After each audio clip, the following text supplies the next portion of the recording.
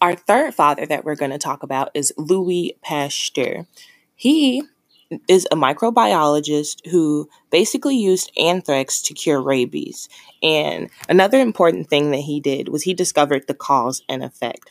So when I say cause and effect, I basically mean that he discovered that diseases are caused by microbes, which further led to us pasteurizing certain things like beer and milk. So you're no longer sick when inhaling or ingesting those products.